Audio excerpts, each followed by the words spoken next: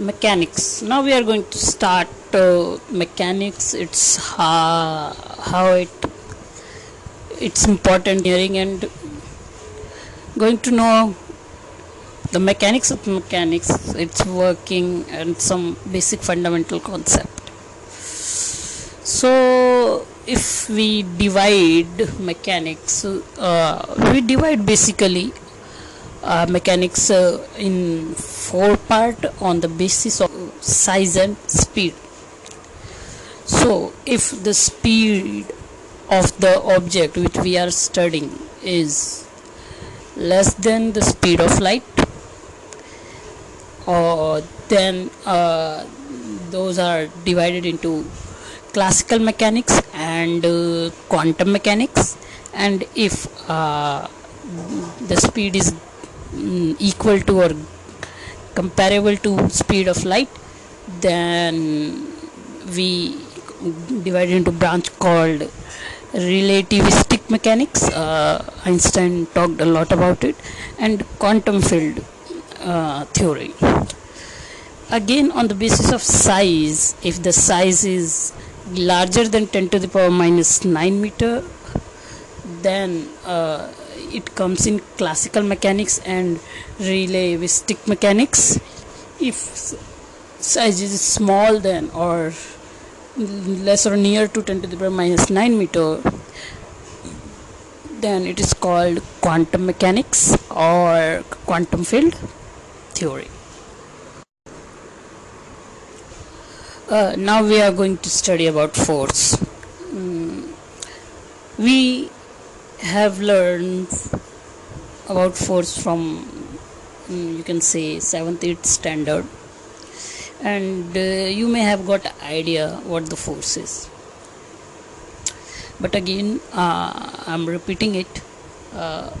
Force is action on a body due to which the state of motion of a body changes or tends to changes. What I mean to say that if the body is at rest, the action on that body, the force, is try to move it. If the body is in uniform motion, then the force is try to accelerate or deaccelerate the body. If the body is moving in one direction, then it tends to or try to change its direction. So the force is action on a body which changes or tends to change the state of motion. If you want to these three properties should be contained in force to be called it as force. One is point of application, or you can say where it is acting. Another one is it should have magnitude, and with magnitude should have direction. Broadly we classify force. We classify it in contact force and non-contact force. In case of contact, there should be direct physical touch between them. The examples come in contact forces are applied force, which we normally deal in our life. We push someone, pull something, those are applied force. Another one is spring force. When we extend or compress spring, it try to maintain its original shape. We have studied about it in theory of machine. Drag force, again fluid mechanics. Whenever a solid object move inside a fluid, air or water, anything, the surface of solid and liquid comes in contact with each other and try to deaccelerate the motion of the solid object. You can say it is when two solid objects come in contact with each other, there is a force come in existence, we all know. Friction force is also contact force, and drag force is the friction in case of liquid and solid body come in contact. Then normal force. Normal force means normal to the, if a body is placed rest on another surface, then it experience a force due to contact, and it is normal to the surface of contact. And how we are going to find it's normal? We have to draw the tangent at contact and draw perpendicular to that tangent. This normal force also come when we are discussing the law of gearing, you may have remembered. Another category is non-contact forces. These forces create a type of field around it, invisible field to be correct. For examples are gravitational force, which exists due to gravitational field, electrical force, electric force, magnetic force. These are non-contact forces because to feel its effect you don't have to come in direct physical contact.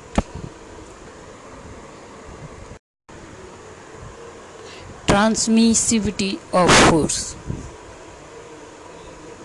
It says that external effect of the force are independent of the point of application of the force along its line of action. So one thing here to understand is that we are talking about external effect, not the internal effect, because whenever force is applied in an object, normally both internal and external effect is going to take place in real life. But for internal effect, we consider the object to be deformable and studies all its effect in strength of material. Here, for external effect in engineering mechanics, we consider the body to be rigid, and we didn't care what happened internally because the body is now rigid and all the effect are going to be shown externally.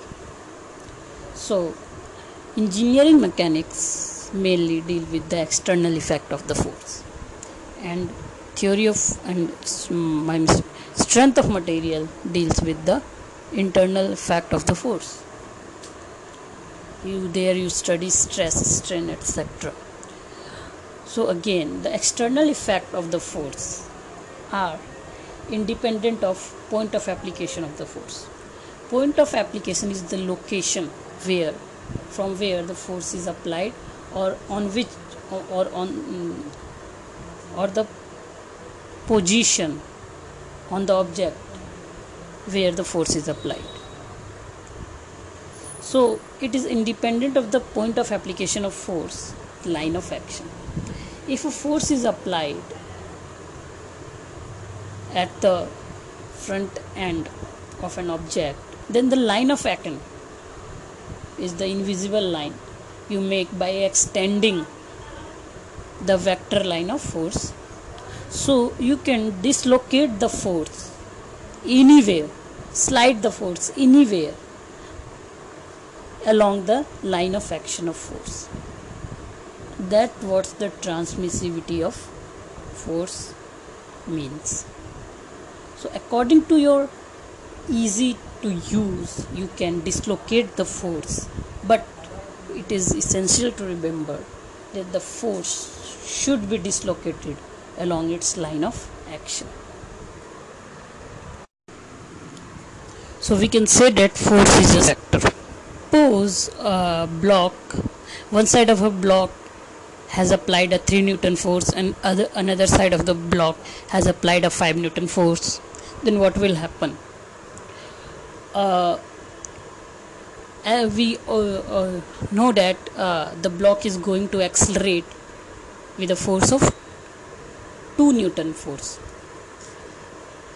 But if we break the 5 Newton into 2 and 3 Newton, as 3 Newton is applied on the both side, then according to strength of material, the force which is going to create stress inside the object is 3 Newton force. So we are not going to talk about the strength of material, but I am just going to give you an idea. So the 2 Newton force is responsible for the acceleration.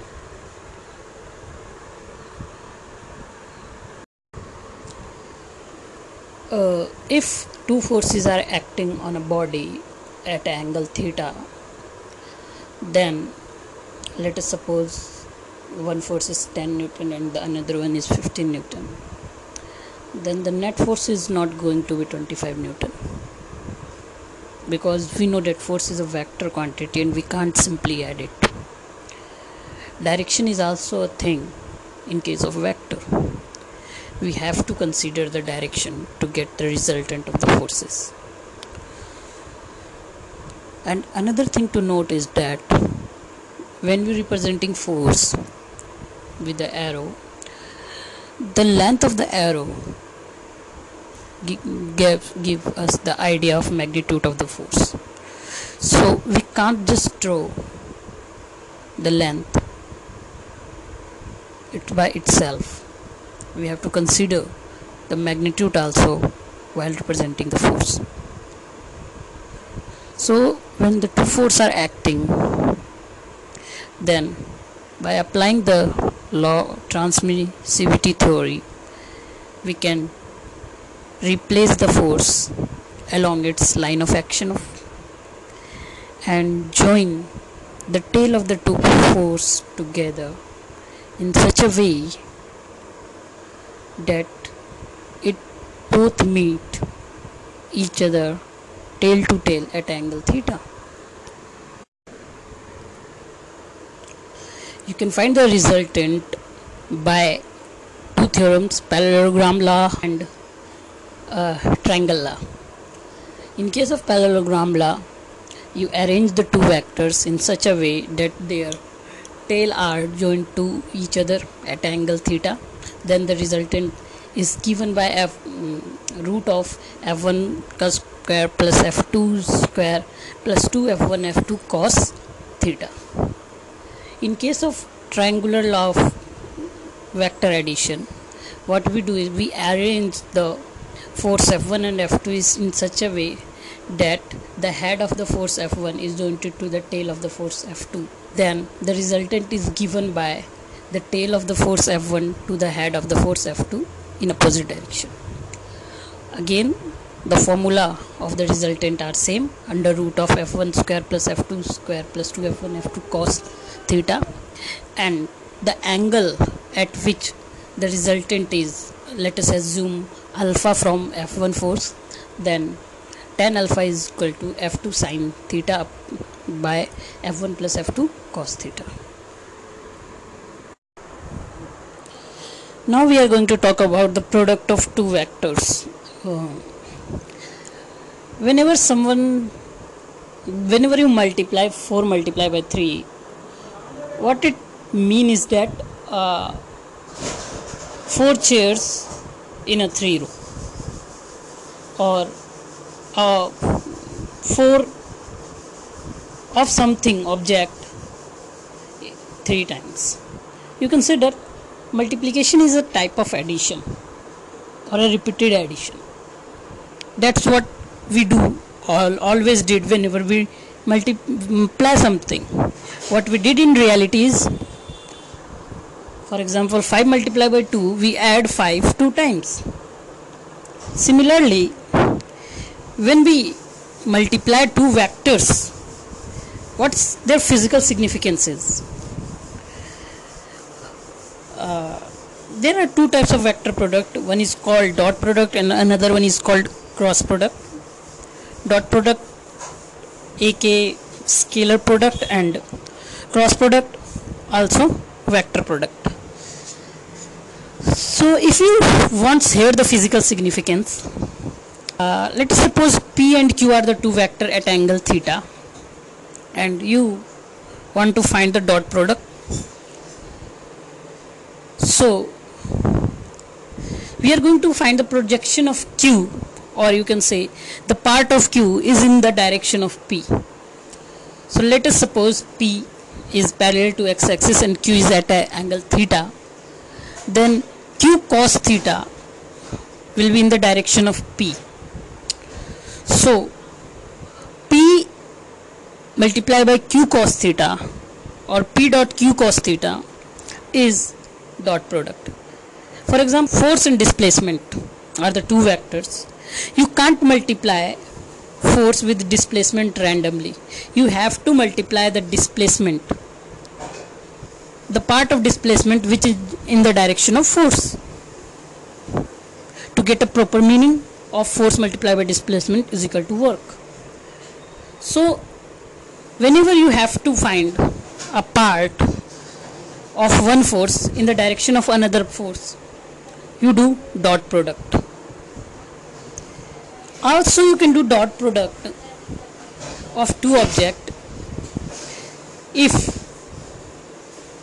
one of the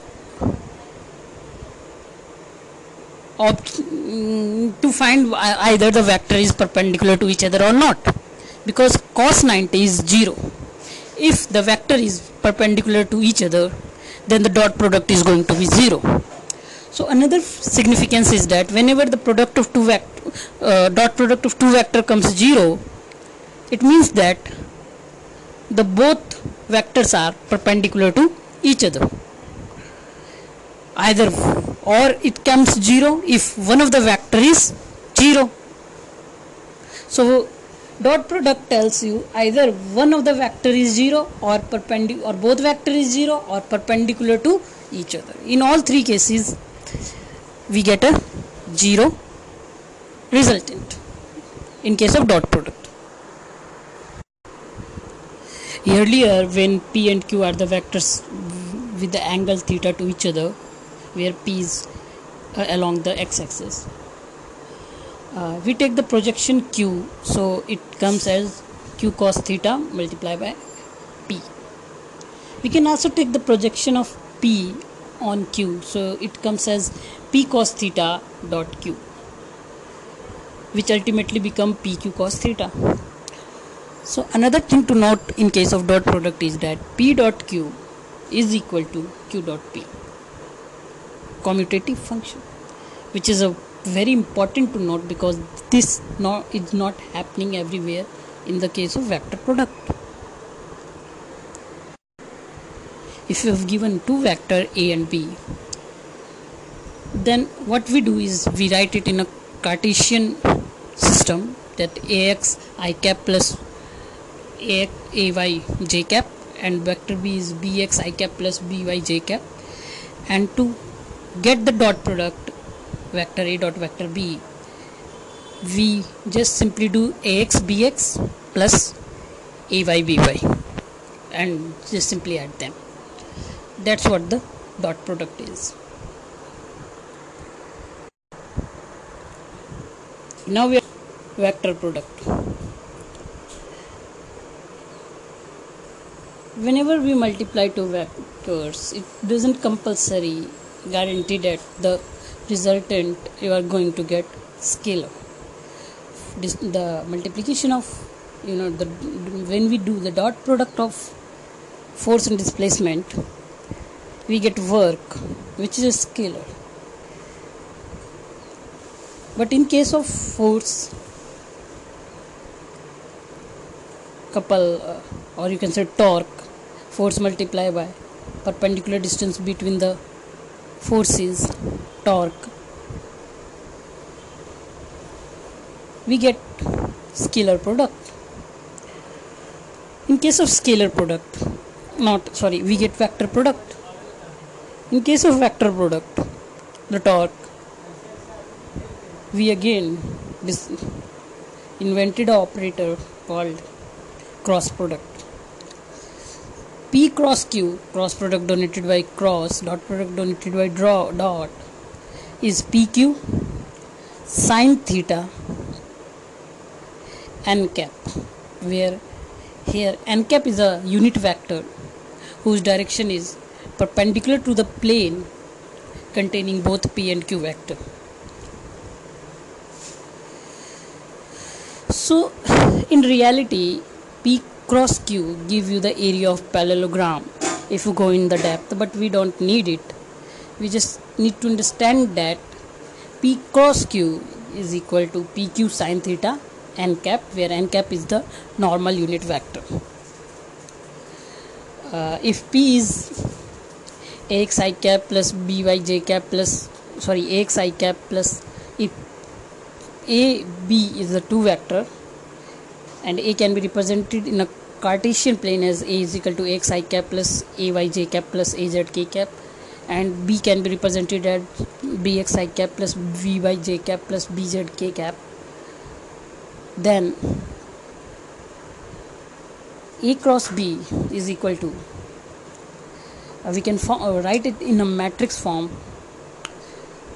row, and below down we are going to write the below down I, we can write ax and bx, in down to j we can write ay and by, down to k we can write az and bz. Now we are going to cover the row and column of I vector cross multiply crisscross. Then what we are going to get is ay bz minus az by, and enclosed in a bracket I cap plus, again we are going to cover row and column of j, we are going to get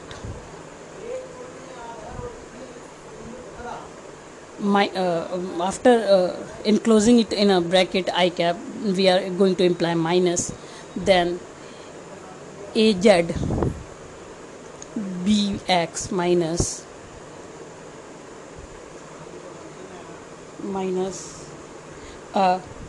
bz minus bz ax plus, again we are going to repeat for z k, and we are going to get a equation, and then we are going to solve it. You can look it on net also. Thank you.